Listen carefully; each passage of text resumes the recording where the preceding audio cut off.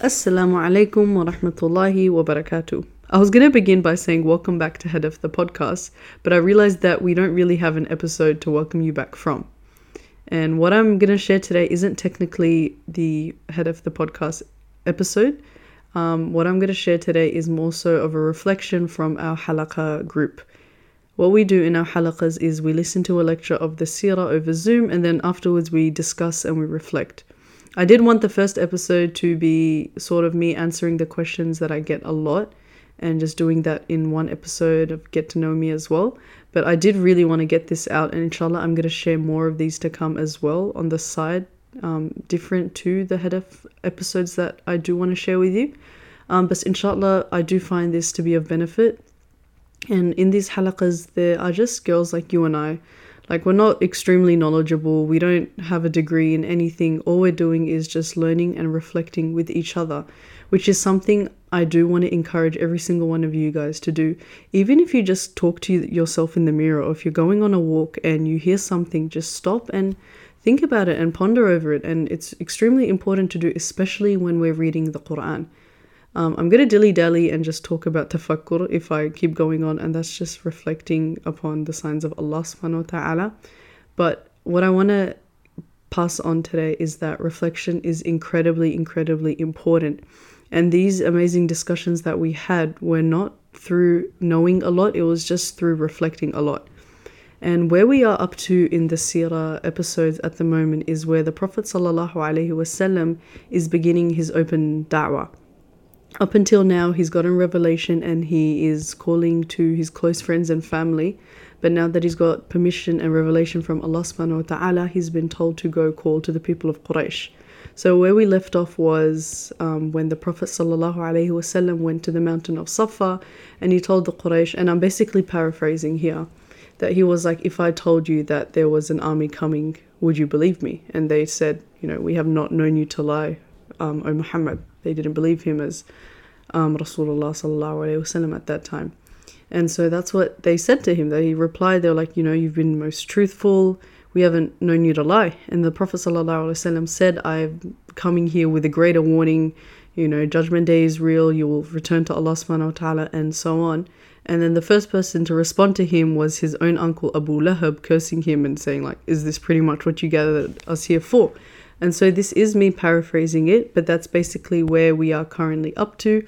And we're just reflecting. The reflection started basing off, if we were the ones standing, if we were the people of Quraysh standing in front of the Prophet sallallahu alaihi wasallam, in front of this man that we've known our whole lives, and here he is telling us that he is a messenger of God and he's a prophet, and that there is a different God that we have to worship without associating anyone to him.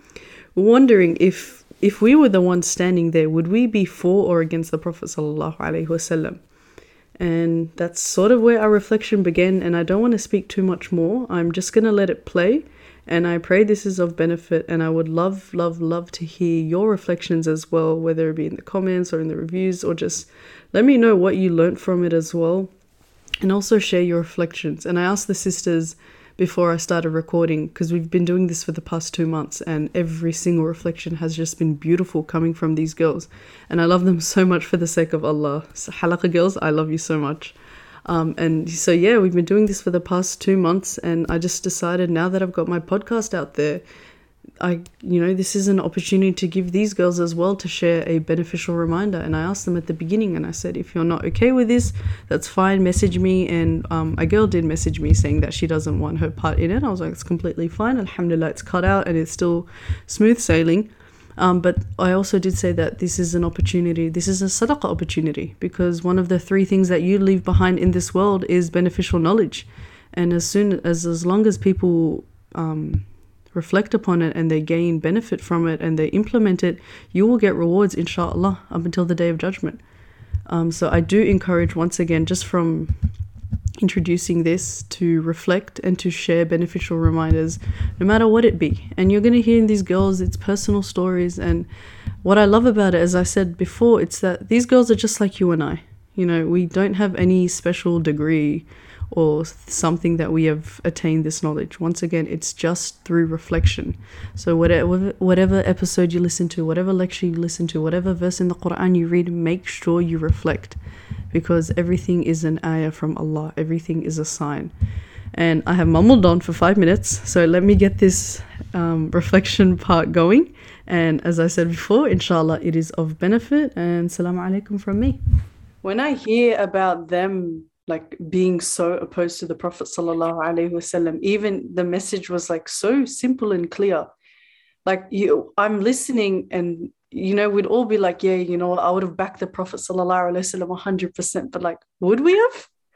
Like everyone's saying, oh, I'm in the wrong generation. I wish I was back there where the Prophet Muhammad sallallahu alaihi wasallam was around. But it's like, if you were there, would you? What if you were the ones going against him? Like, if you look at your actions and how you take the rulings of Islam and how you implement them and how you love the Prophet sallallahu alaihi wasallam, if you just look at that part of your life, would you be of the ones for Team Islam, or would you be Team Quraysh? And I'm just like, SubhanAllah, it's so true. Like people are so ready to, SubhanAllah, like, oh, go for jihad, whatever, fight for the deen, but you can't get up for Fajr Salah. You can't, those same biceps can't lift up the blanket.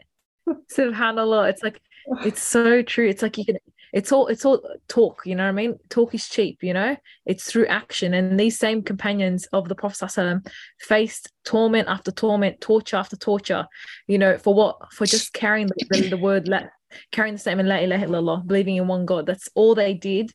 And they were faced with torment, persecution, attack, hatred. Their life was difficult, SubhanAllah. And it's like, eventually, history's kind of going to repeat itself, and it's going to be hard to hold on to our deen. It's going to be hard to hold on, La ilaha illallah, like hot coals, SubhanAllah. So we're going to see if really we're going to be able to withstand that hate. There's so many people that enter the fold of Islam and jump straight back out. Why? Because this deen isn't easy. It's not easy to wake up for Fajr. It's not easy to pray 5 times a day on time. It's not easy to do all that stuff, SubhanAllah. So I'm just going to mute. And it reminds me of the hadith where the Prophet said, like, this is for the people that saying the ummah is finished, like, I wish I was born in a different generation, thinking that they should be somewhere else. The Prophet sallallahu alaihi wasallam said, if a man says that the people are ruined, he is the most ruined among them. And it's like, come on, guys, stop complaining and start actually doing something. Maram, you're still muted. All I hear is, yeah, the packets stopped. They were eating. Anyway, yes, SubhanAllah, it's so true. Well, it's really it was so inspirational. Today's lesson was very inspirational. It's like, SubhanAllah, like one thing for me, like I think everyone's struggle is Fajr, SubhanAllah, and I always remind myself before I wake up, do I love the messenger and Allah more than myself? And that's what makes me get up, like, do we really love them more than ourselves? Like, is that really do we really, like, SubhanAllah? So it should be able to kind of like motivate you to get up and do more. SubhanAllah. So sisters, we'll open up the mic now, inshallah, to the rest of the sisters. Sister Saba, you had a hand up. Guys, if you have a hand up, don't put it down. We'll get to it. If you want to share, inshallah. Assalamu Alaykum. Alaikum assalam. This is my first session here, and I really enjoyed it a lot.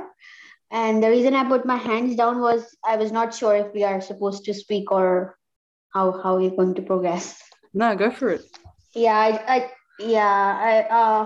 just wanted to add that although all these things happened at the time when there was no Islam and he bought the Islam, but even now we are regressing back, and all these things are coming back, and they are getting normalized, and we as Muslims are getting lost. Like people have normalized drinking so much that now it's like, would you like to drink? Just like you're asking for Coke instead of alcohol. So I guess even the things have become quite normalized now, and to be on the right path has become very challenging. So doing and saying are two different things. Just wanted to add that. Jazakallah khairan. Barakallah fiki, sis. Khadija.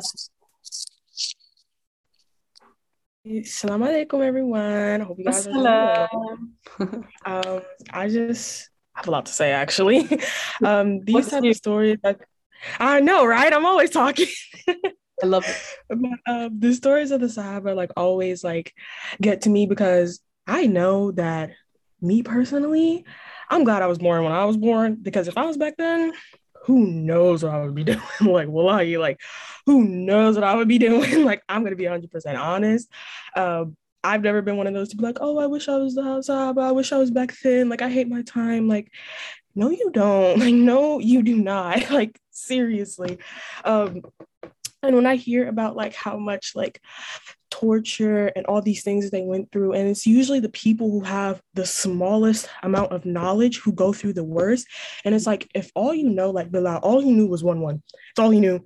And that man stood on that for years. And it's like, we have so much knowledge. We have so much knowledge. Like, it's so accessible to all of us. And we still struggle to get up for Fajr. We still struggle to do the tiniest little things. So if we have all this knowledge and we still struggle to do tiny little things, tiny little acts, how do you expect you to be back then? Like, we struggle now, especially with how much fitna and everything that's going on in the world. We struggle so much to do the small things. So how do you expect to be able to withstand torture? I don't think you understand how badly these people were tortured, how the things that they went through. Like, that's not something small. That's not something to think lightly of. And honestly, I love all of them for the sake of Allah, because they brought all of us to our religion. They suffered so much for us to have what we have today. And that's part of the thing that I think of. Like, when I struggle to get up for Fajr and stuff like that, I think, like, was all of that in vain? All the stuff that these people went through, all the stuff our Prophet went through, was it in vain? No, it wasn't. So why don't I get up? Like, I'm not being tortured. I'm not having someone beat me because I believe in what I believe in. Like, yeah, people are going to talk, especially since I'm in the Kabi and I live in a republic state in the United States with a whole bunch of like super strict extremist Christians. So of course, like, I hear stuff all the time when I'm walking down the street, or I've had people try to pull off my niqab or try to pull off my hijab. Like, I've experienced all those things. So it's like, I can barely deal with that. Like, one of the reasons I started wearing the niqab is because I was a very explosive person. Like, you say one thing to me, I'm all over here like, you need to shut up. Like, I'm going crazy. And it's like, now, even like when I deal with those type of things, like, I kind of just look at people like, are you okay? You're yelling at me because I believe in what I believe in. Like, are you okay in the head? Like, why do you care about what I believe in? I'm not going around trying to convert anyone. I'm not going around trying to force you to believe in what I believe in. So why can't I just believe in what I believe in and you believe in what you believe in and we just be good? Like, I don't understand that. But back to what they were talking about with like the creation, everything. Like, it's funny how they knew. Like, the first thing he said was, if I told you there was an enemy behind this mountain, would you believe me? They said yes. But as soon as you start talking about Allah, as soon as you start trying to turn people to the truth, they automatically don't believe you. They demonize you. They tell all these lies about you. They say all these horrible things when they know it's a lie. Like, you know, this stuff isn't true. You know that the Prophet was a truthful, honest person. And it's funny how when you're amongst people and you're doing what they're doing, it's okay. But as soon as you tell them like, hey, maybe you shouldn't be doing that. Hey, maybe we should start looking into this religion. Maybe you should start doing this, like save yourself from hellfire. Then all of a sudden you're a liar, you're arrogant, you do witchcraft, like you do all this crazy stuff. But just 2 days ago, we were cool. We were buddies. We were chit-chatting great. And now that I'm trying to help you, I'm trying to save you from the hellfire, you're mad at me. That doesn't make any sense. But like he said, it kind of does, because they didn't want to be equal to people. Like, it truly was not about what the Prophet was saying necessarily. It wasn't about that he was saying, oh, believe in Allah. It was the fact that everyone is now equal. Now you have to share your wealth. Now you're on the same page as like a Black person or a non-Arab. And they didn't like that. And that's really sad that like we still deal with that today. Like, you're still seeing stuff like that today.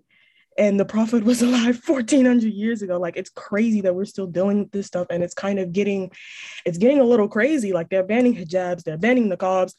People are taking off their hijabs because they don't feel safe. And that's sad. It's sad that we can't feel safe in our religion and our deen. And that we can like literally be attacked for. Like it's crazy, but inshallah, everyone on here, you know, you stay on your deen and you strengthen yourself. You know, we definitely have the resources. Even if you can't like get a physical book, there's so many resources online. There's so much stuff out there for Islam. You just have to look for it. And I think that's all I have to say. I might come back a little later. We'll see. I was supposed to reward you, Cecil. It's very, very deep. Wallah. Excellent summary. And it's very, very important. Like subhanAllah, it's so true. We take it for advantage. And, you know, I love how you said, you know, your struggle, you know, people are trying to, you know, rip the niqab off you, but you still stay strong, subhanAllah. At the end of the day, you know, it's a minuscule compared to what they went through, subhanAllah. Yes, you know, it is. You're upholding that and staying strong, you know. If you really go down to the logic, there's no logic. Why are they attacking you, subhanAllah? There literally is no the shaitan. Like it's a little khimar. It's just a little like it's literally not cloth. harming anyone. You're so intimidated by it. I don't understand. Like it's cloth. It's the same cloth you have on your clothes. It's just on my face. Like I don't get it. You have on a mask. You literally have on a mask. We're the same. Wallahi, we're the same, bro. You have on a mask. Like, exactly. It's a shaitan. It's because you're on the right path. There's no logic anymore. They want to hurt. Like at the end, that's how it is. Yeah. So we're just gonna pass. I see Muslims. They're like them speaking against the niqab too. Like they like taking it in the Islamophobia and just spreading it too. Sad. But I will say, an arrogant person is going to be arrogant, regardless if you have a khimar, a niqab, any of that. If you're arrogant, you're arrogant. Like, that's just what it is. Like, I hear all the time, you know, that's not a part of Islam. Or if I show my eyebrows, like, oh, you're not wearing it right, so you might as well take it off. And I don't really care about any of that. Like, please just shh, be quiet. It's okay to be quiet. We don't always have to talk. Just shush. Even though I don't know how to shush, you should shush. Khadija, like, correct me if I'm wrong, but you're like resilient. It comes from your iman. Tell me if I'm wrong, but if you did not have your conviction and knowing that Allah subhanahu wa ta'ala is with you and that you are actually doing this for a right reason, the second someone gives you a little bit of hardship with the hijab, stuff would have came off. You stop it and pick it up immediately, because it makes no sense. And so that's why with our hardships and everything that we face in our life, and we can also look to the Sahaba, to them, it's like they were so convicted that this dunya is temporary and their eternal home is in Jannah. What hardship they're getting here is they're going to be rewarded for it and compensated for it in Jannah. Like there's a hadith where the Prophet ﷺ says that there is not a single hardship or a pain, even if it's a prick of a thorn that a believer goes through, that they will not get the rewards for it. So it's like everything that we're going through, to a non-believer, like we actually look crazy. Who in their right mind would go not eating food from sunrise to sunset? Or who in their right mind 5 times out of the day that just go and do some weird washy thing and put their head on the floor? To them, we look crazy. You do look crazy. Yeah, they don't understand that within hardship, we're getting tested, we're getting stronger, we're getting closer to Allah. To them, we look like fools. But the thing is, because your iman is strong and because you are so convicted in your faith, I believe that's why you have the strength, and may Allah reward you. You're truly an inspiration, man. Thank you, sister. That's so sweet. But I definitely think like knowledge is power. Like I said, I mentioned this before. I don't know if there's anyone new on here, but when I first started wearing hijab, it wasn't because I was like, oh, I want to please Allah, or because I really knew what hijab was. It's because I saw other Muslims doing it. And slowly my hijab started to fall. It went from fully covering how it is now to like, now my neck is open. Now it's back here and all my hair is out. Now it's just a shawl at this point. Like it slowly fell because I didn't have the knowledge of why I was wearing it. I didn't have the knowledge of why I was praying in another language that I don't even understand. Like I didn't have the knowledge. So that's why I strongly believe that before you start, especially for like new reverts, before you start wearing hijab and maybe niqab, if that's what you want to do, you should have the knowledge for it.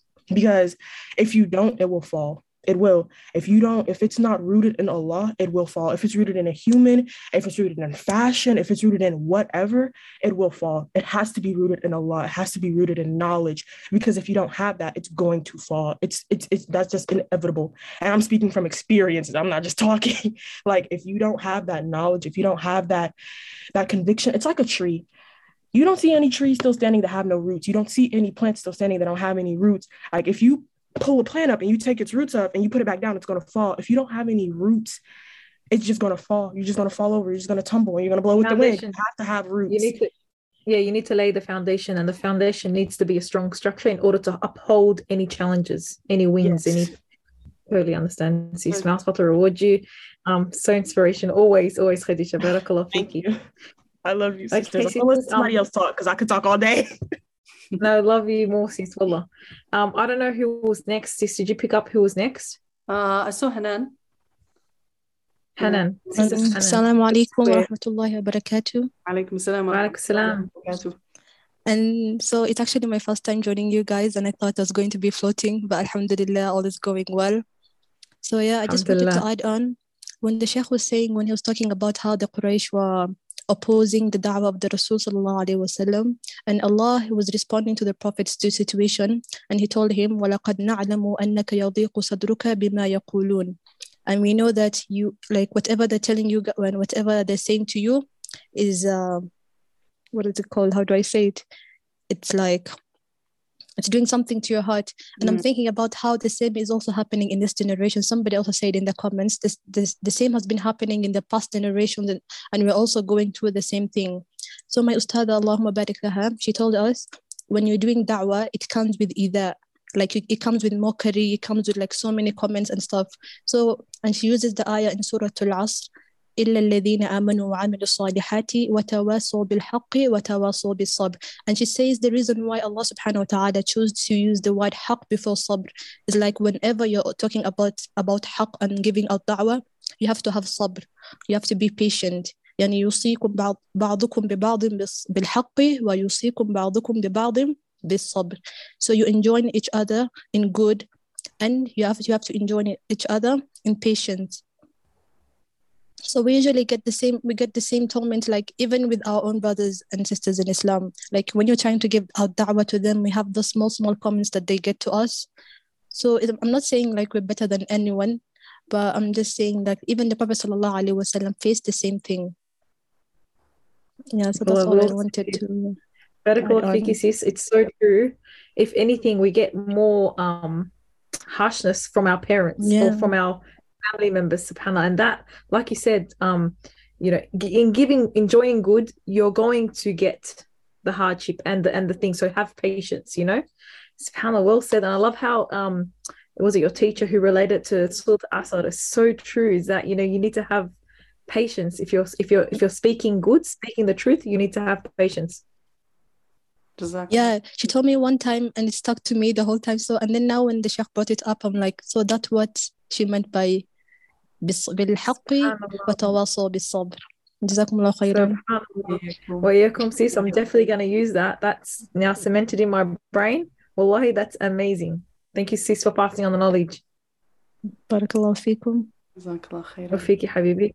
All right, next sister. I don't know who was next. Does anyone remember? Zartashia, and then Sakiba, and then Mumia, I think. Assalamu Alaykum. Wa alaykum assalam. Wa alaykum assalam.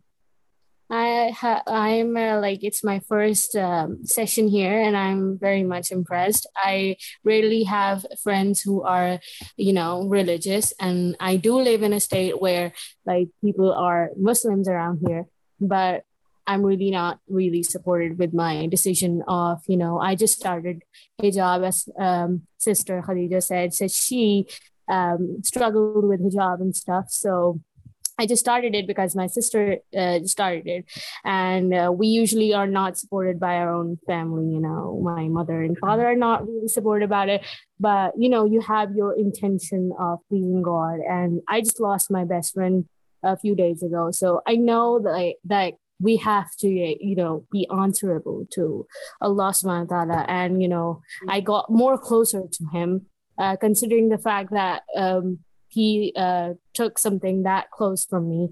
So I think that's an invitation for me as a gift from him to tell me that I have to be sabr and to have sabr. And as my mother says, it's just not, you know, it's not really my age to start doing stuff like that.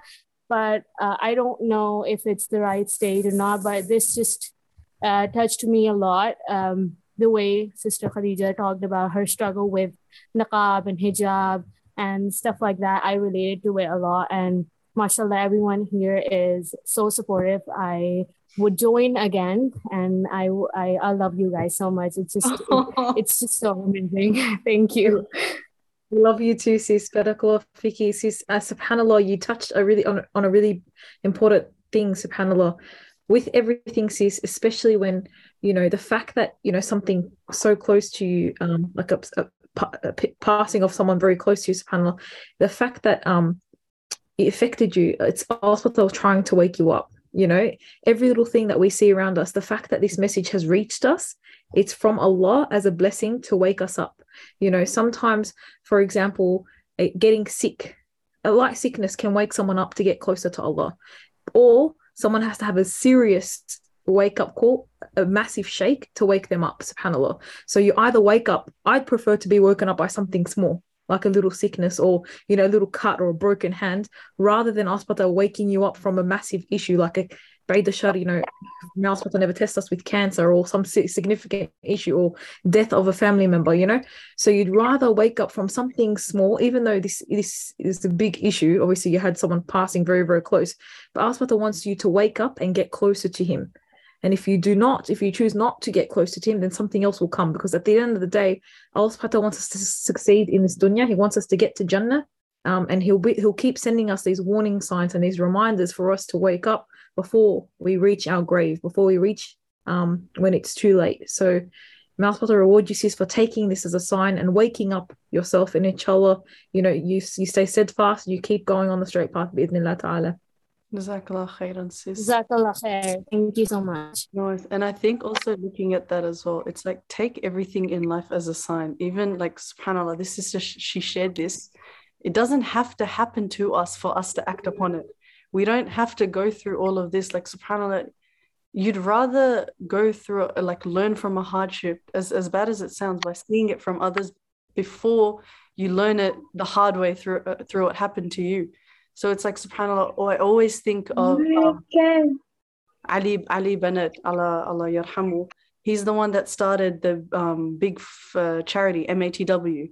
He was a rich boy. He was living like a normal person. And then he got cancer. He got diagnosed with cancer, and he called his cancer a gift from Allah, because it allowed for him to use his wealth and his last moments on this earth in the way of, like, in the path of Allah subhanahu wa ta'ala. Until this day, his charity is running. Until this day, orphans are being fed under his name. And like all of this happened because he got cancer. So he took it as his gift.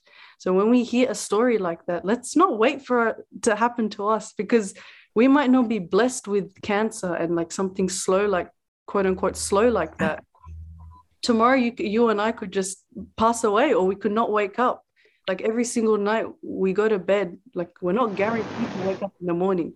So everything that you hear, and just take every sign as a sign for yourself. Like it's no coincidence that you are here on this Zoom. It's no coincidence that you are hearing these stories. Take all of these as signs from Allah subhanahu wa ta'ala, and it's just like reflect upon everything. And yes, so thank you for sharing. So true. Anything that reaches you, the fact that we're all in this Zoom and we heard about this death, change. Allah is reminding us, come closer. Even if it's by something so small, implementing something so small by, for example, morning and evening adhkar or praying salat al-duha, whatever it is, just increase one little step towards Allah. Inshallah, that will be a good sign. So sister, I think the next sister is Sister Mu'mina, was it? Or Sakiba? Sakiba, then Mu'mina, and then Alia, and then Mistah. Keeping you like in Fadali, Sister Sakiba. Assalamu Alaykum. Assalam. All right, I have a bit of cold, so excuse me. All right, so basically, Salah. So what they said was how there was 2 rakat for morning and evening for, I think it was since the time of Prophet Musa. And as much as I know that there was no ruku for Prophet Musa alayhi salam, and before that. And then Allah has blessed us with ruku and sujood, which is amazing. It shows like how high our place has gotten and how many times God wants to meet us and discuss our issues with us. So which was very nice. And the other thing that was very interesting was I've recently heard a lecture, and this reminded me of that it said that when you're praying, like if Allah was to ask you, when did you pray with the most khusus, the most tawakkul, if you ask that, the person would say if there was this time when they wanted something really bad. And during that time, it's the most sincere prayer.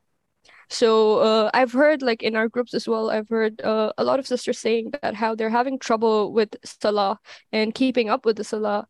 I do too. And what really helps me is when I think of it in a manner that what do I want to ask Allah, or what do I want to talk about to Allah? So it's usually a conversation for me. I am not an Arabic speaker. So after my salah, my du'as are longer than my salah, let's just say that. And it's usually an entire conversation. And if I don't have anything to ask, I just discuss whatever happened during the day, which was amazing. Yeah, that's what I wanted to share. Thank you. Beautiful. Amazing strategy, sis. Wallah, that's really, really important. At the end of the day, you're trying to build that connection between you and Allah. So that's fantastic. And I'll spot to reward you. Think of how beautiful it is, like how many billions of people around the world, and Allah subhanahu wa ta'ala chose you to come on the prayer mat and talk to him directly. Like that's the when you're like all of us are praying. Pardon? The salah came to us as a gift, subhanallah. You know, if we really think about that, like, you know, when during the ascension journey, Isra Maraj, he was given 50 prayers, and the Prophet running down, you know, like me coming down from the ascension and like so happy, you know, subhanallah, until he reached or met with Musa alayhi salam, and he advised him, you know, it's going to be too hard on your people, but it's at the end of the day, if you really realize it's an actual gift, it's a blessing we got given. No other nation was given this amazing gift, subhanAllah. So if we really think and reflect like that and uphold it like a gift, inshallah, will change our life.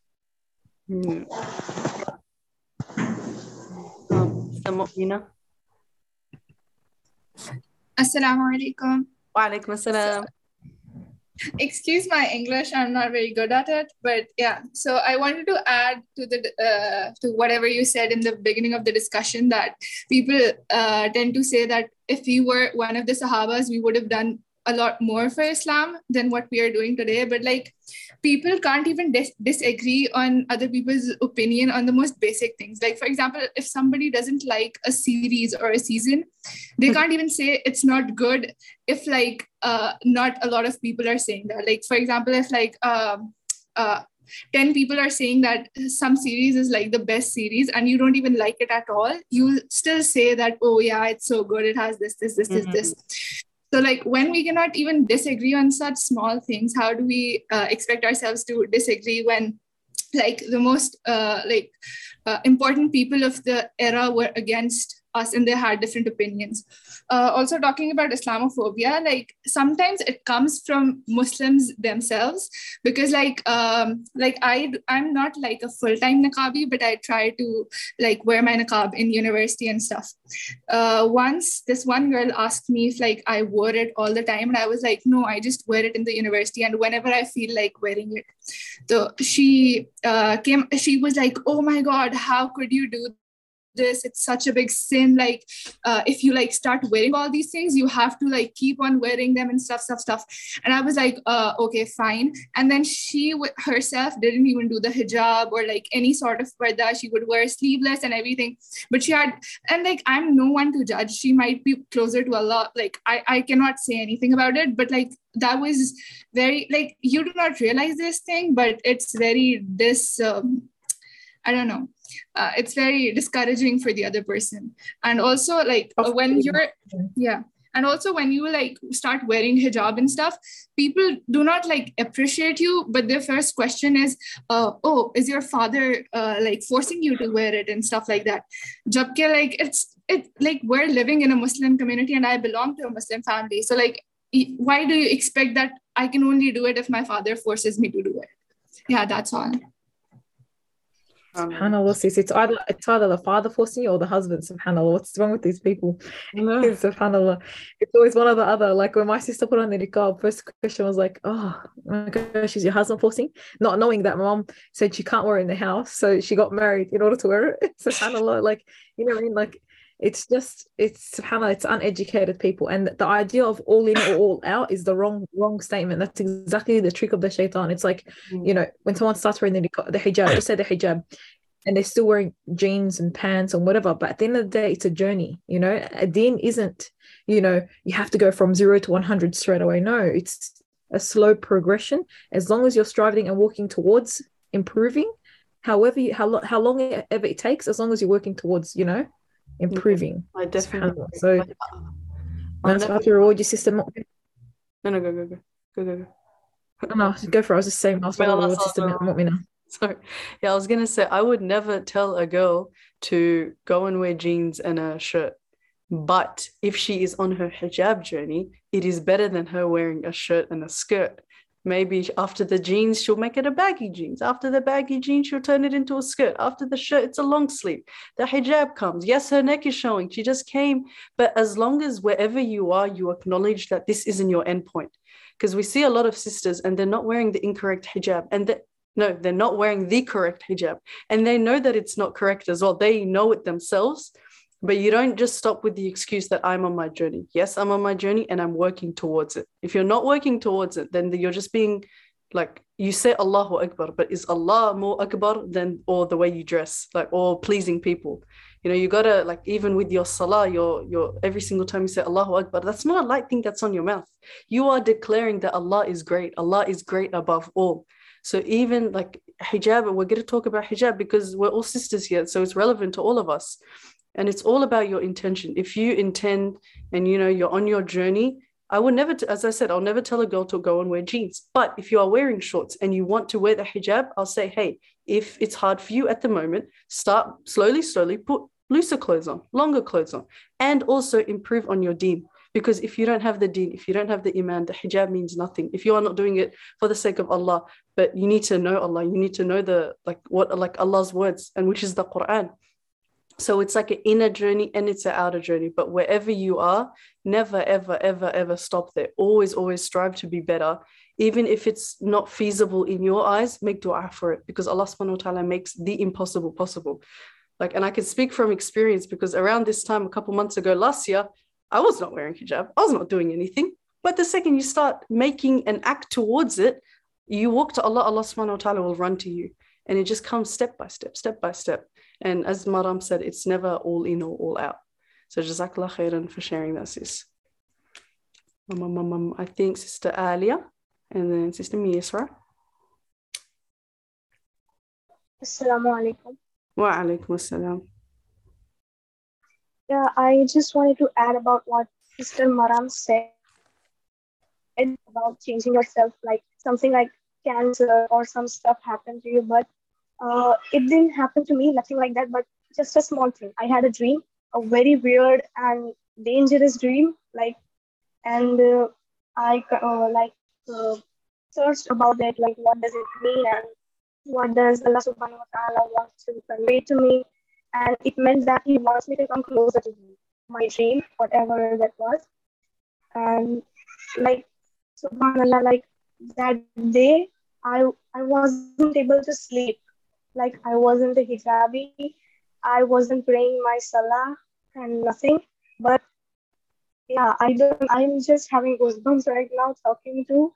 But alhamdulillah for wherever I am today. And I just wanted to say this because I thought maybe it would be an inspiration for some sisters out there who think that I'm not the only one who's experiencing the ups and downs of Iman, or I was completely away from Islam. If I say this, it's not an understatement. But yeah, my mom used to just tell me that pray your salah, it's time. But yeah, shaitan was on his high that time. So yeah, I can't even say anything right now where I am today. I am gaining so much knowledge because of you sisters and this halaqa and the Islamic lectures and everything. So thank you so much. And what you said, Ras sister, it's also true that we are here for a reason. It's not a coincidence. Like, I love that so much, what you said. Thank you so much. And also about the hijab thing, like, there are people in my family too who wouldn't support. Wouldn't support in the sense they wouldn't say anything, but the judgmental look says everything. It's not that we would feel weird. I was once in a mall and that shopping mall, and they were literally laughing at me for just wearing a hijab. Like, it's just a piece of cloth for you. It's everything for me. Why would you do that? And I just looked at them, I glanced at them, and then they just stopped laughing as if they were afraid of now looking at me. Why? Why did you have to do that when you were so afraid after facing it? And this is literally I can't even just express it, like whatever I want to say to them. But yeah, and then I also spoke to my sister that this happened, this stuff happened, and she doesn't wear hijab. So I just like, she comforted me that it's okay, there are people like that, and it's not it's going to be common as time passes because of the fitna happening.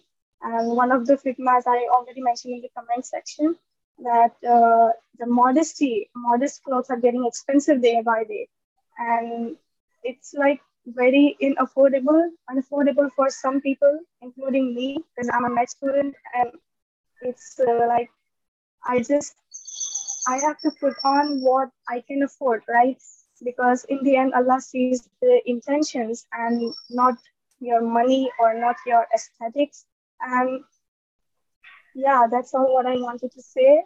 That hold on to what you are today and improve day by day. Nothing else. Thank you so much. It doesn't matter how we start our life. It's what matters is how we end our life. And may Allah make our ending the best ending, inshallah, because you can start your life practicing, but what guarantees that you finish and you end your life being practicing? You just have to hold on to the din and continually to strive and improve, inshallah. So may Allah reward you, sis. Ask Allah to make you steadfast and keep you on the straight path, bi'idhnillah. And what you said, Maram, that's so true. It's like, who says we're going to be a Muslim? Like, do we not ask Allah subhanahu wa ta'ala to guide us more than 30 times a day? Like, what is the wisdom in that? It's to remind us that guidance comes from Allah. And I think, is it an ayah or is it a hadith where it's like, don't, like, Allah subhanahu wa ta'ala can replace you easily. He'll put in your place someone better. And it's like, how many like beautiful people do we see coming into the deen and holding on to it and valuing it more than us? Like, you and I cannot be, like, we're not guaranteed Islam tomorrow. So it's like, we ask exactly, nothing's guaranteed. Yeah, subhanallah. Yeah, inshallah, we leave this dunya at the best state of iman we've ever had. You know, that's the most important thing. You know, even like Umar ibn Khattab, he was coming to go kill the Prophet before he was asked for the guided him and made him practice. So, you know, where he was and where he ended up, Allahu Akbar, big difference, night and day. So, you know, just keep striving. That's all I ask, you know, each and every single one of you to do. The heart will continuously flip and change, and low iman, high iman, but just keep going, keep striving, keep struggling, inshallah, and you'll get there in the end, inshallah. I love what you mentioned. It's like when the Prophet sallallahu alaihi wasallam was going through that, like the Prophet sallallahu alaihi wasallam, he was the most beloved creation to Allah subhanahu wa ta'ala. He was the best of mankind. And when he was going through that mockery and that torture and all of that, and he was feeling it so like immensely, what did Allah subhanahu wa ta'ala give him? He gave him the stories of other prophets, and he gave him like the words of the Quran. And it's like, do we not have access to the same thing? Like the same gift that Allah subhanahu wa ta'ala gave the Prophet sallallahu alaihi wasallam, we have the access to the same words. Like the exact same words that Allah subhanahu wa ta'ala revealed to the angel, to the Prophet sallallahu alaihi wasallam, we have it in the exact same way it came down. 1400 years later, we have the same gift, we have the same guidance. And it's like, when we're going through what we're going through, why don't we turn to the Quran? Why don't we look at the stories of the Prophet sallallahu alaihi wasallam? Why don't we look at the stories of the other prophets? It's like, we have access to the exact same thing our Prophet was given, and he was the most beloved creation to Allah subhanahu wa ta'ala. So what does that say about like Allah subhanahu wa ta'ala to us? Like when you read the Quran, take the Quran as a guest in your heart, like accept it and like nourish it, because that's truly the thing that you are thankful for. And I think it's like such a beautiful thing. And like as soon as you're feeling something, just open the Quran. Just be like, YOLO, what page am I going to read today? And see how it will speak to you. If you can't touch it, open it on YouTube. Pick a number between 1 and 114. Pick it out of a hat and just listen to that surah, and like we'll read the translation for it. It's our gift. And if we do not have a relationship with the Quran every single day in some form, it's truly in the remembrance of Allah the hearts will find peace. You'll be the reason to your own like demise. Like you will ruin yourself. So it's like constantly turn to the Quran. Assalamu Alaykum, guys. Really excited to be here. It's really funny because my mum used to listen to these halaqas and be a part of them during lockdown, and I'd honestly be staring at her and be like, "What are you doing?" Like. And now, like after attending my first one, I'm like, okay, I see you, girl. But yeah, no. What I want to share is more of a self-reflection for myself, because I recently read the book, The Simple Seerah by Ustad Asim Khan, and I really highly recommend.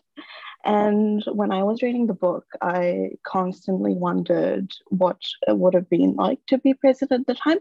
Not necessarily wanting to be there, but just something that was always in the back of my mind. And yeah, just before I start speaking, I would like to share that this is more of a reminder for myself first than preaching.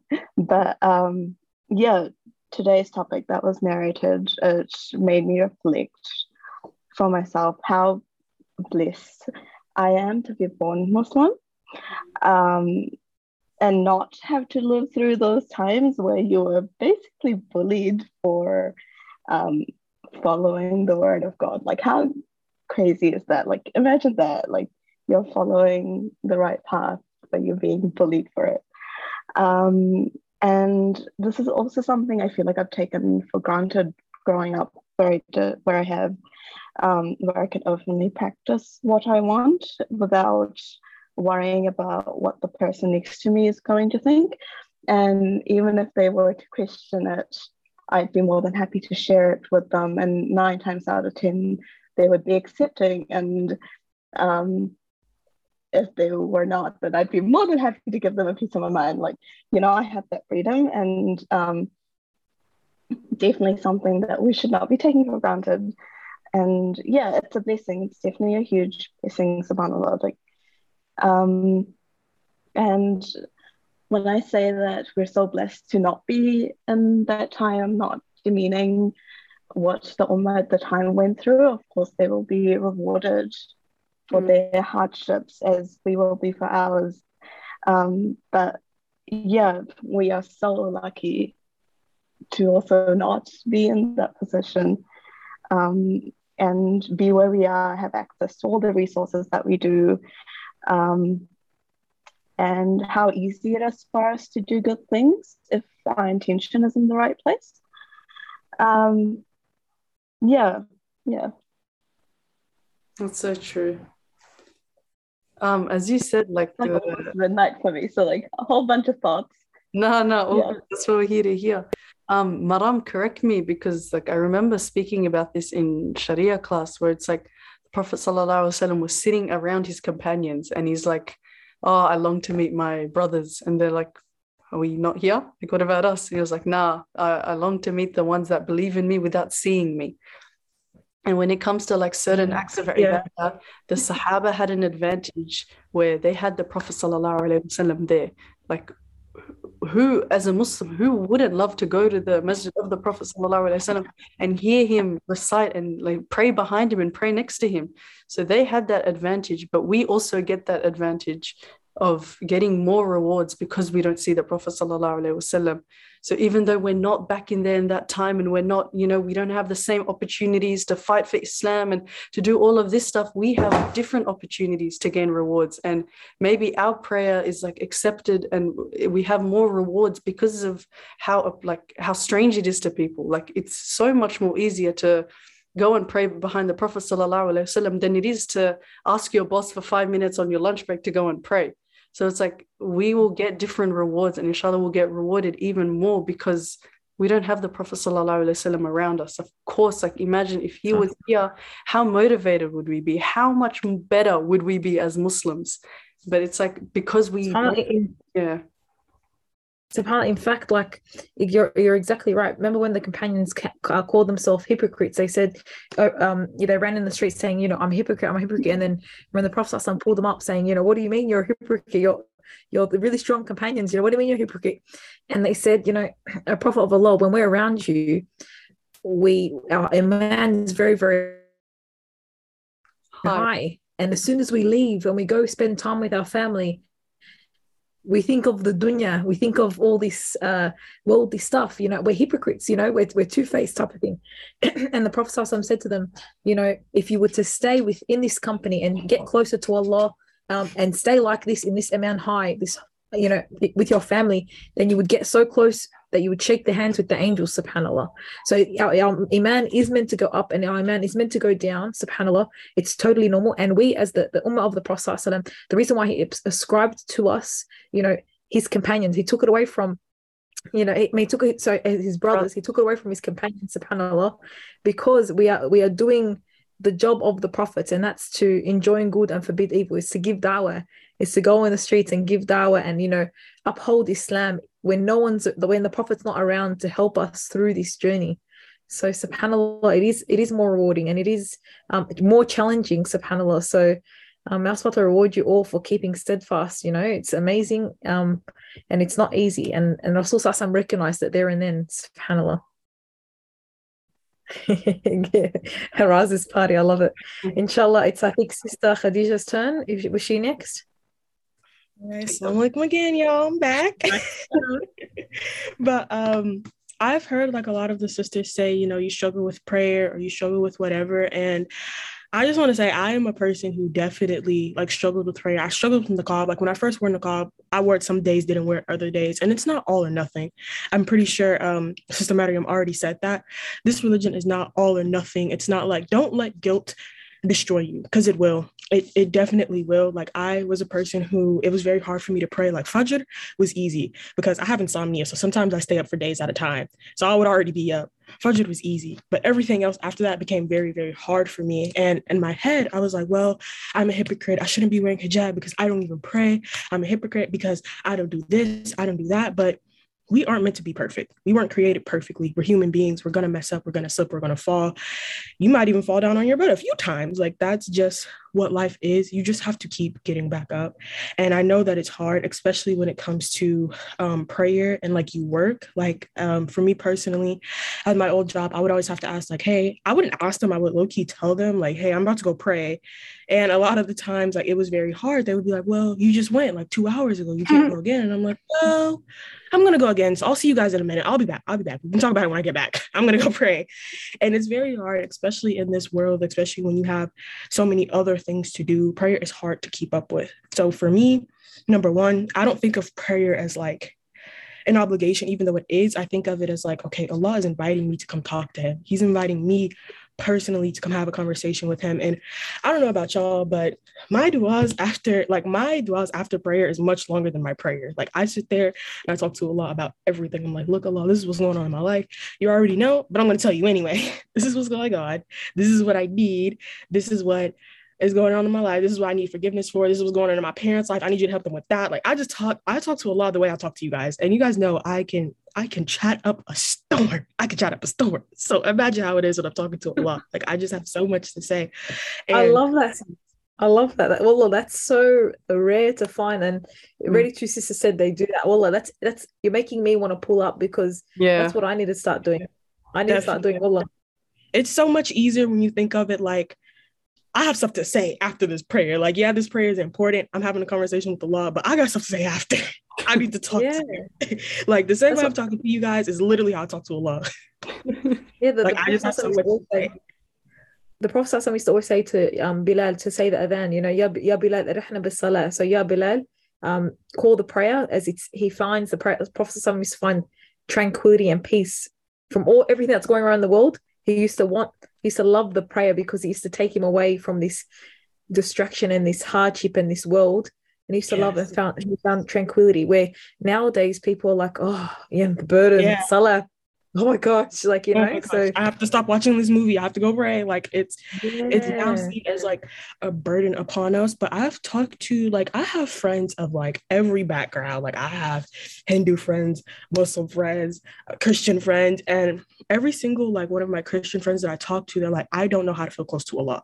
I don't know how to feel close to God, because like you pretty much have freedom to do, not freedom to do whatever, but they don't have like established prayers like we have. They don't have a lot of the things that we have, especially like prayer is definitely a gift. Like Allah is inviting you personally, out of all the people in the world, he's inviting you personally by name to come and talk to him 5 times a day. And so many people don't have that. Like, I talk to my Christian friends a lot about like religion and stuff like that. And a lot of them say like, it's hard for me to stay steadfast on my religion. Like, I find it a lot easier for me to do things that I'm supposed to do when I'm keeping up with my salah. When my salah falls, everything seems to fall with it. Like, my iman goes drastically low when I'm not doing my salah, when I'm not doing what I'm supposed to be doing. And it's definitely hard. It's not easy, but when you get to a point where like salah becomes second nature, it's so much easier than if you look at salah like, oh, this is something I have to go do. I have to go do this prayer. I have to stop this. Like, think of it, beautify salah for yourself. Beautify it, make it beautiful, make it something that's personal. Don't just think of it like it's something I have to do and I don't want to. Make it beautiful, make it personal, make it your thing. May that be your du'as after, may it be the adhan that brings you to it. Like, everybody has different things that will bring them, to salah and make salah beautiful for them. Beautify it for yourself. For me, it's the talk that I have afterwards. For you, it may be something else. Beautify your salah. Beautify how you go about the religion. Like me, I love to read. I'm a big nerd. I watch anime all the time. Like, I'm literally a nerd. I go to the library all the time. And I have so many books. Like, the first book that I ever bought that's like an Islamic book is called, it's this book. It's called The Choice, Islam and Christianity by Ahmad Didat.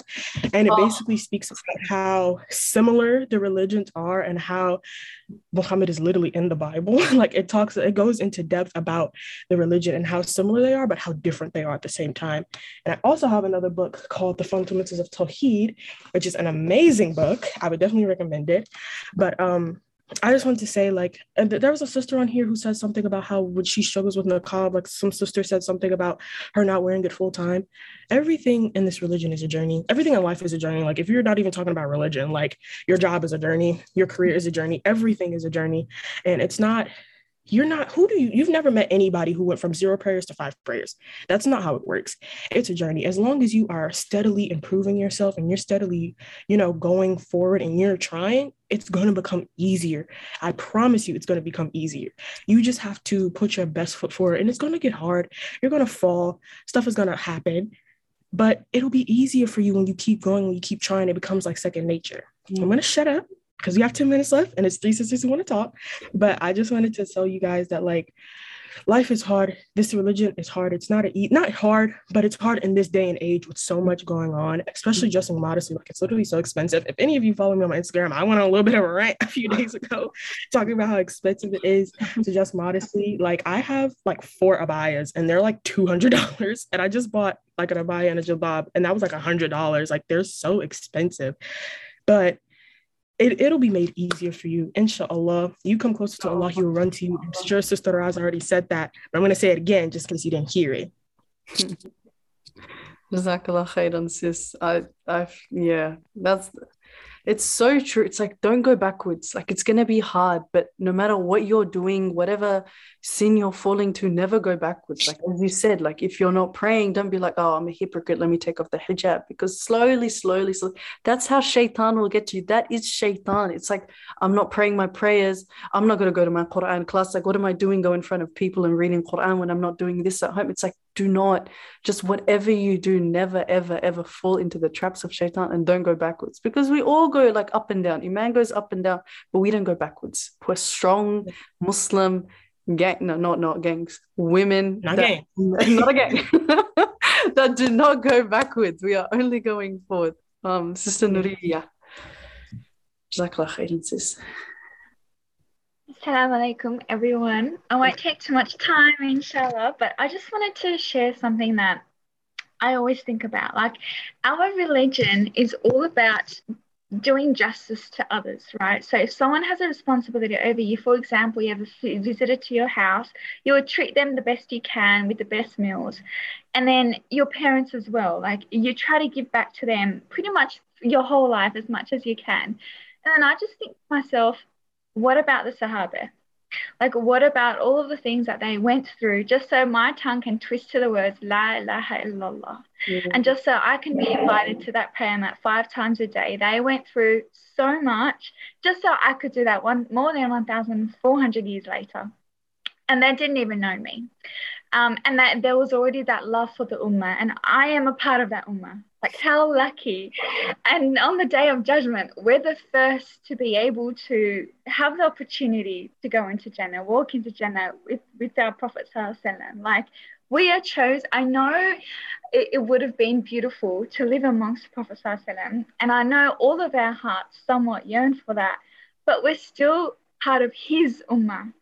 And to take that responsibility, like, it's not only a right that we need to give back, it's our turn to pay back now to all the Sahaba and our Prophet ﷺ, but it's also beautiful to know that so many people loved you enough and cared for you enough to be tortured physically. Like, that's crazy. That's crazy to think about. And another thing that I really wanted to mention, going through certain things 6 months back, my life did sort of change. And I have to say that if anyone is struggling through anything, Allah guides you. No matter what emotion you're going through, he guides you on what to do next. Like, if you've lost someone, or if you're feeling, I don't know, if you're having financial difficulties or anything, he guides you by using the example of Prophet ﷺ and his life. And that's why it's so paramount to study the seerah of Prophet ﷺ. Like, for example, what we've discussed in this episode, how the Prophet ﷺ was going through a bit of a downtime and saying, even my family is rejecting me. The first person to ever publicly degrade him because of the message was his own uncle. His own uncle. Someone who Prophet ﷺ, actually looks up to.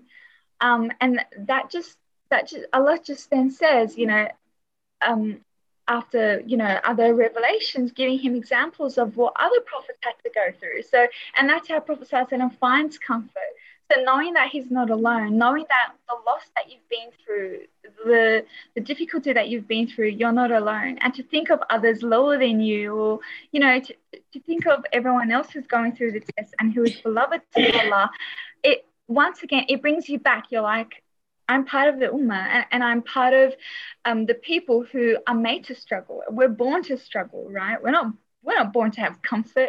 In the Quran, Allah never refers to the dunya of reaching happiness. The maximum beautiful emotion that we're ever going to experience is contentment. And how? By the remembrance of Allah. Like, it's very like, you're even in someone mentioned Surah Asr, and it starts with saying mankind is always in a state of loss, other than you finding a community, a group of people where you can practice remembrance and you can practice sabr. Like, it's repeated again and again and again. It's a theme that the only way we're going to find that peace is by carrying on this responsibility from our Prophet ﷺ and the Sahaba, and truly actively being a part of the Ummah. Like, I was reading a book just a few days ago where it says it was Prophet ﷺ, and it was mentioned in this talk tonight as well. It was Prophet ﷺ, the first one to equalize genders, to equalize, communities and nationalities, and rich and the poor. And yeah, all of a sudden now the Western culture talks about multiculturalism and giving rights to women who are divorced and allowing, female children to be as opportunistic as male children to study and go uni. They're taking credit as is. They're taking credit enough. Like, we shouldn't be doing that as well. Like, we should really take on that responsibility and say, I am going to practice my religion as best way as I can, whether it means I need I'm not going to have enough time to eat on my lunch break. That's what it means. And that's what I'm going to do, because people were tortured for me to be able to do this. So, yeah. SubhanAllah. Jazakallah khairan, sis. Jazakallah khairan. It's so true. Jazakallah khairan. Sister Hanan? Oh yeah, so I'm back again. I couldn't just stay still. And subhanallah, and I just finished Surah Al-Shu'ara today in my Tahfidh madrasa, and I always find myself in situations whereby, like, whatever surah I finish or whatever surah I'm in madrasa, I always find situations or like things related to it. So today when the seerah was talking about the stories of how Allah subhanahu wa ta'ala was trying to and was responding to the Prophet sallallahu alaihi wasallam situations, and he was using the stories of the other prophets, and these stories are mentioned in Surah Al-Shu'ara. He's mentioning the stories of Prophet Musa alayhi salam. كذبت even story of Prophet Nuh. كذبت نوح للمرسلين. كذبت قوم لوط. كذب أصحاب الأيكة, which are the people of Shu'aib alayhi salam. And كذبت ثمود للمرسلين, the people of Salih alayhi salam. And all these prophets, they had the same stories of the Prophet sallallahu alaihi wasallam. They were all mocked. They were all repelled. And also Allah in the Quran, Allah subhanahu wa ta'ala says in this same surah, Surah Al-Shu'ara, the people of Qawm Nuh, they told Nuh, "Oh Nuh, if you do not stop with your actions, we're going to make you among those who are stoned to death." And the same thing happened to the Prophet sallallahu alaihi wasallam. They would stone him. And the same thing with Prophet Lut alayhi salam. They told him, if you do not stop, we're going to make you among the قالوا لئن لم تنتهي يا لوط لتكونن من المخرجين. We'll make you among those who are exiled from the area. And that's the exact same thing they did to the Prophet sallallahu alaihi wasallam. So looking back, I'm just seeing everything relating to Surah Al-Shu'ara again. I'm just like, subhanallah, what are the chances? Barakallahu feekum. Subhanallah. And yeah, and also I've had a lot of sisters talking about the what is it called? The issue of iman going high and low. So I have this life hack. I don't know if the Prophet sallallahu alaihi wasallam was the one who said it. I'm not so sure, but I came across it like a long time ago. So and it was said, like, we're all human, right? We all falter and we all sin. And Allah subhanahu wa ta'ala says, if this qawm were not to sin, I will wipe them all out and I will bring another qawm that would sin. We're not prophets. The Prophet ﷺ's chest was opened and his heart was clean. So we are meant to sin and we are meant to falter, but that does not become an excuse for us. We're still supposed to strive in the path of Allah. So when the iman, the life hack is, when our imans are high, it said that when the iman is high, we should do righteous deeds exceeding the fard. Yani we should not only be stuck to the fard only. For example, praying the 5 daily prayers. But when we feel our iman is high on that day, we wake up, we do the adhkar al-sabah, we pray the 2 rak'ats before fajr, we do all the qabliya salahs and we do all the ba'diya salahs. So when the time comes and our iman, and which is bound to happen, when our iman becomes low, even if we fall short on doing the voluntary acts, we still have the fard salah, which on a normal day, if we'd only be doing the fard salahs and our iman comes low, we have days where we miss fajr, or we pray late. But doing the voluntary act when the iman is high cuts out on missing on the fard acts when our iman is low. Yeah, so that's all. Jazakumullah khairan. That's so true, sis. Welcome, sis. I loved how you said that. It's so true. You know, we're meant to be a nation who sins and comes back to Allah. So long as you come back, no matter what sin you do, big or small, don't ever lose hope in the mercy of Allah. Come back to Him, and inshallah, Allah will forgive. So true, so true. It's like when your iman is high, use that. Like, you know, when we go in our really bad times, that's when we remember Allah subhanahu wa ta'ala. You know, it's like once we have no one else to turn to, once we have nothing else distracting us, that's when we remember Allah subhanahu wa ta'ala. But in reality, when everything is going well, when your iman is high, like push even more then, because at least if you go this extra mile when your iman is low, you have something a bit more cushiony to fall back on.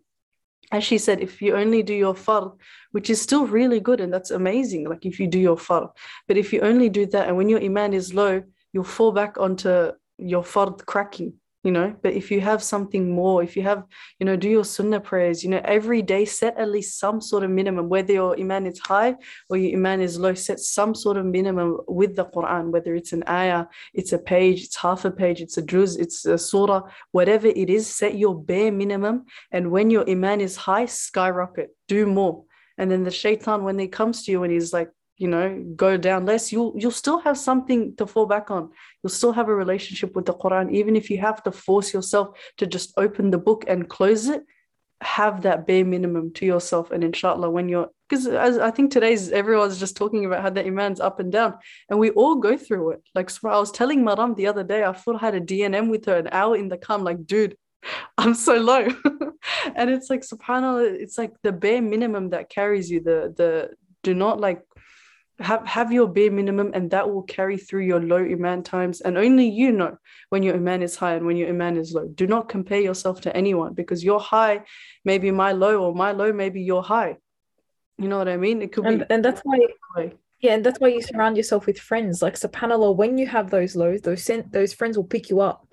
You know, at the end of the day, like, if you're around the wrong friends, they're going to sway you down the wrong path. So subhanallah, like me and Raz are very transparent with each other. We reflect a lot, subhanallah. So when I feel down, she pulls me up and she reminds me, you know, have you done your Quran? Oh, you know, that's probably what it is. You know, have you done this? Have you done that?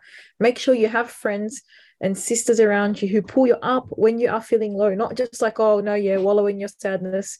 You know, no, you can't. You just get up and keep moving, and inshallah, strive, inshallah, bismillah, that will help you go through and get out of these issues and these low imans, inshallah. Allah. Sister Zahra, take it away. Final lucky call. Last. Assalamu Alaykum. Alaykum assalam. Okay, so I just want to share something that I heard from one of the lecture here, that one of the greatest blessing with the appointment of Prophet Muhammad SAW as the messenger of Allah to this universe, but Muslim or non-Muslim, is the postponement of punishment for those who commit the bad deeds. Where is the Prophet before Muhammad when his people commit to do the bad deeds, to do ma'siyah, and refuse to the Prophet calls, Allah immediately punished them. Like the people of Noah, the people of Lut, Musa, and others. So by this great grace from Allah that given to us as the ummah of Prophet Muhammad SAW, this is a very valuable opportunity for us to take advantage of the remaining time. We have to continue to strive to be good servant, to be good slave of Allah, and let's give our best worship for the internal life in the hereafter. I know it's as Sister Khadijah mentioned before, it's hard to do the good deed in this distraction world, but I'm so glad through this halaqa it's recharged my iman and my eager to gain, digging deeper and deeper about my own deen, Islam. So I'm so thankful to you guys for this opportunity, for this halaqa in every week, and yeah, that's it. It's so beautiful. Oh, sis, now I thought to reward you. So beautiful. What a beautiful end. What a beautiful. Allah reward you all. We have gone overtime again, but I am not complaining. Alhamdulillah. I love it. I know. The deen is balanced, yes. Subhanallah. Now I thought to reward you all. Before we finish off this session, inshallah, we just want to share Sister Raz is now launching a new Sadaqah Jariyah project, which is a water well that we'd love all of you to participate. She's going to share it on all platforms, inshallah. Yeah, take it away, Sister Raz. Yep. So for many of you who are new, the Sisters in Islam, our chats, in Ramadan, we went crazy and I'm so proud of you all, but we raised enough money for 2 orphan houses and a whole masjid. And once I found out the power of this group, I'm like, khalas, like I'm giving them the opportunity to do sadaqah. And we're going to start off with a water well, inshallah. And maybe we'll go to 2, maybe we'll go to 3, but whatever, let's make the intention that we want to, whether you donate $1 or a cent or you don't do anything at all, make the intention that you want to facilitate the building of this water well and you want to help all these communities drink from this water well and you want to help all these communities have access to clean water to make wudu with, and inshallah you'll get the reward for every single. The intention is so important. All comes from Allah subhanahu wa ta'ala, and inshallah I'm going to be sharing our water well, and inshallah once it's built it's going to have like a Sisters in Islam water well, and we'll all get to see it where it's built as well, and I'll be sharing that as well, inshallah. Jazakallah khairan to every single one of you. I love you all for the sake of Allah. Thank you for all your reflections. Thank you all for being here.